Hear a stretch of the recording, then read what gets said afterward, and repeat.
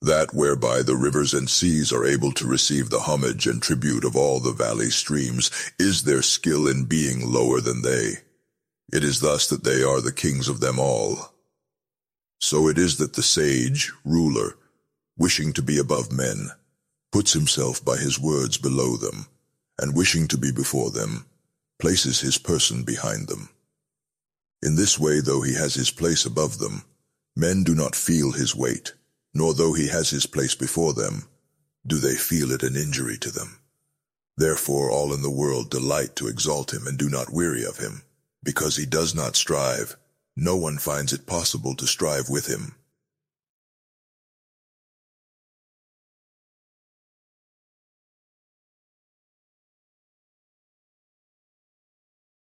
All the world says that while my Tao is great, it yet appears to be inferior to other systems of teaching. Now it is just its greatness that makes it seem to be inferior.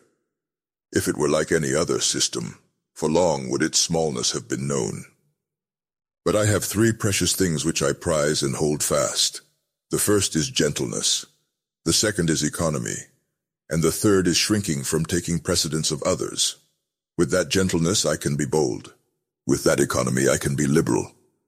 Shrinking from taking precedence of others, I can become a vessel of the highest honor. Nowadays they give up gentleness and are all for being bold. Economy, and are all for being liberal, the hindmost place, and seek only to be foremost, of all which the end is death. Gentleness is sure to be victorious even in battle, and firmly to maintain its ground. Heaven will save its possessor, by his very gentleness protecting him.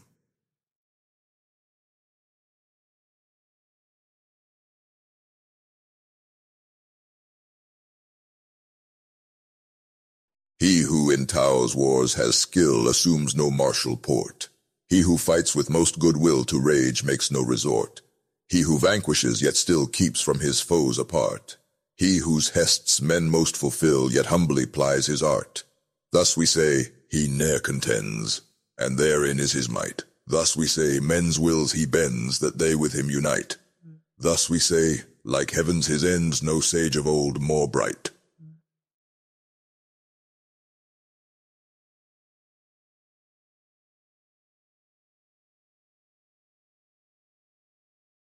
A master of the art of war has said, I do not dare to be the host, to commence the war. I prefer to be the guest, to act on the defensive. I do not dare to advance an inch. I prefer to retire a foot. This is called marshalling the ranks where there are no ranks, bearing the arms to fight where there are no arms to bear, grasping the weapon where there is no weapon to grasp, advancing against the enemy where there is no enemy. There is no calamity greater than lightly engaging in war. To do that is near losing the gentleness which is so precious. Thus it is that when opposing weapons are actually crossed, he who deplores the situation conquers.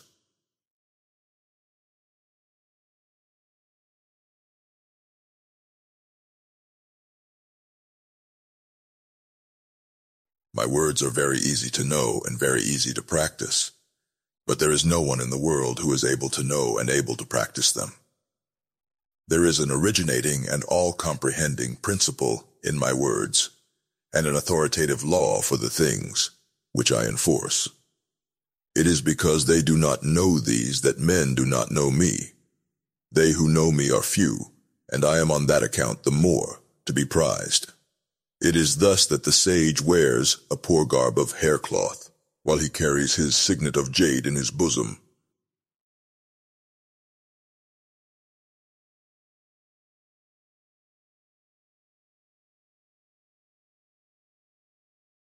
To know and yet think we do not know is the highest attainment. Not to know and yet think we do know is a disease. It is simply by being pained at the thought of having this disease that we are preserved from it. The sage has not the disease.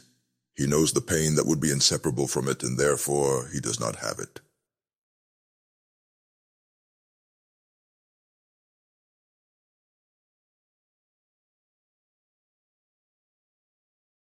When the people do not fear what they ought to fear, That which is their great dread will come on them.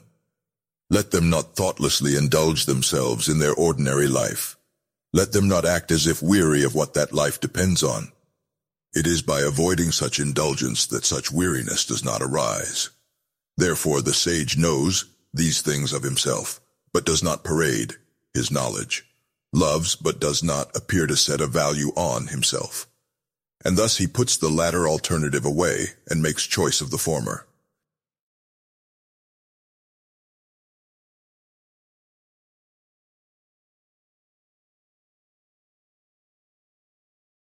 He whose boldness appears in his daring to do wrong in defiance of the laws is put to death. He whose boldness appears in his not daring to do so lives on. Of these two cases, the one appears to be advantageous and the other to be injurious. But when heaven's anger smites a man, who the cause shall truly scan? On this account the sage feels a difficulty as to what to do in the former case. It is the way of heaven not to strive, and yet it skillfully overcomes, not to speak, and yet it is skillful in. Obtaining a reply does not call, and yet men come to it of themselves. Its demonstrations are quiet, and yet its plans are skillful and effective. The meshes of the net of heaven are large, far apart, but letting nothing escape.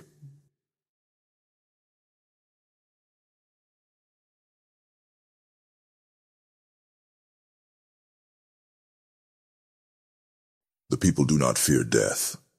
To what purpose is it to try to frighten them with death? If the people were always in awe of death, and I could always seize those who do wrong and put them to death, who would dare to do wrong? There is always one who presides over the infliction death. He who would inflict death in the room of him who so presides over it may be described as hewing wood instead of a great carpenter. Seldom is it that he who undertakes the hewing instead of the great carpenter does not cut his own hands.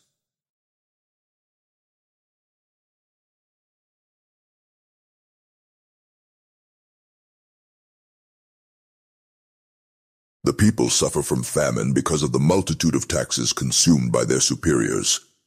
It is through this that they suffer famine. The people are difficult to govern because of the excessive agency of their superiors in governing them. It is through this that they are difficult to govern. The people make light of dying because of the greatness of their labors in seeking for the means of living. It is this which makes them think light of dying. Thus it is that to leave the subject of living altogether out of view is better than to set a high value on it.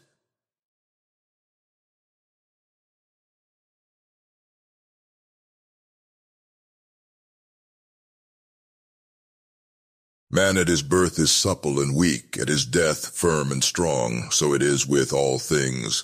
Trees and plants in their early growth are soft and brittle, at their death dry and withered. Thus it is that firmness and strength are the concomitants of death, softness and weakness the concomitants of life. Hence he who relies on the strength of his forces does not conquer, and a tree which is strong will fill the outstretched arms, and thereby invites the feller.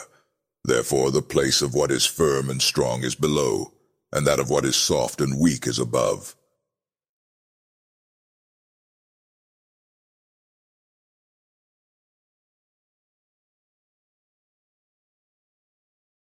May not the way or Tao of heaven be compared to the method of bending a bow? The part of the bow which was high is brought low, and what was low is raised up. So heaven diminishes where there is superabundance, and supplements where there is deficiency. It is the way of heaven to diminish superabundance and to supplement deficiency. It is not so with the way of man. He takes away from those who have not enough to add to his own superabundance. Who can take his own superabundance and therewith serve all under heaven?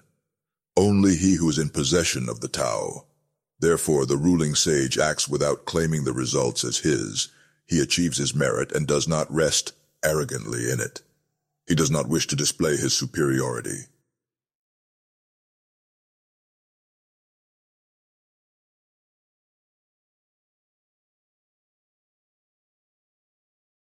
There is nothing in the world more soft and weak than water, and yet for attacking things that are firm and strong, there is nothing that can take precedence of it. For there is nothing so effectual for which it can be changed. Everyone in the world knows that the soft overcomes the hard, and the weak the strong, but no one is able to carry it out in practice.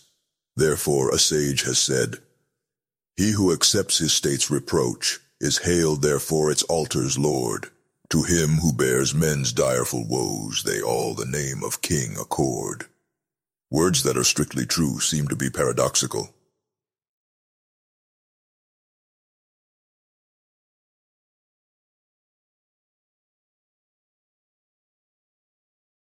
When a reconciliation is effected between two parties, after a great animosity, there is sure to be a grudge remaining in the mind of the one who was wrong. And how can this be beneficial to the other? Therefore, to guard against this, the sage keeps the left-hand portion of the record of the engagement, and does not insist on the speedy fulfillment of it by the other party. So, he who has the attributes of the Tao regards only the conditions of the engagement, while he who has not those attributes regards only the conditions favorable to himself. In the way of heaven there is no partiality of love, it is always on the side of the good man.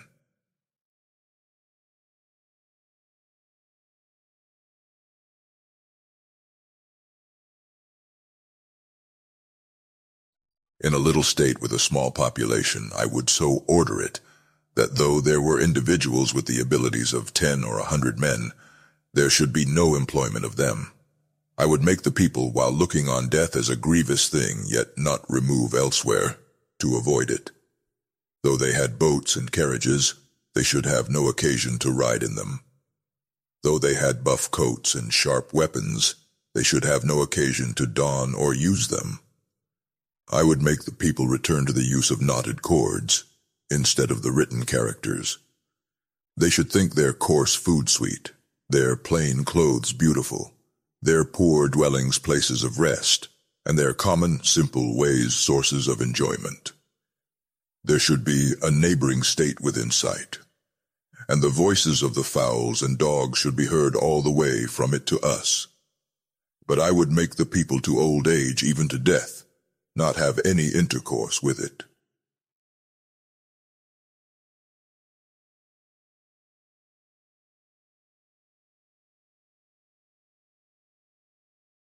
Sincere words are not fine, fine words are not sincere.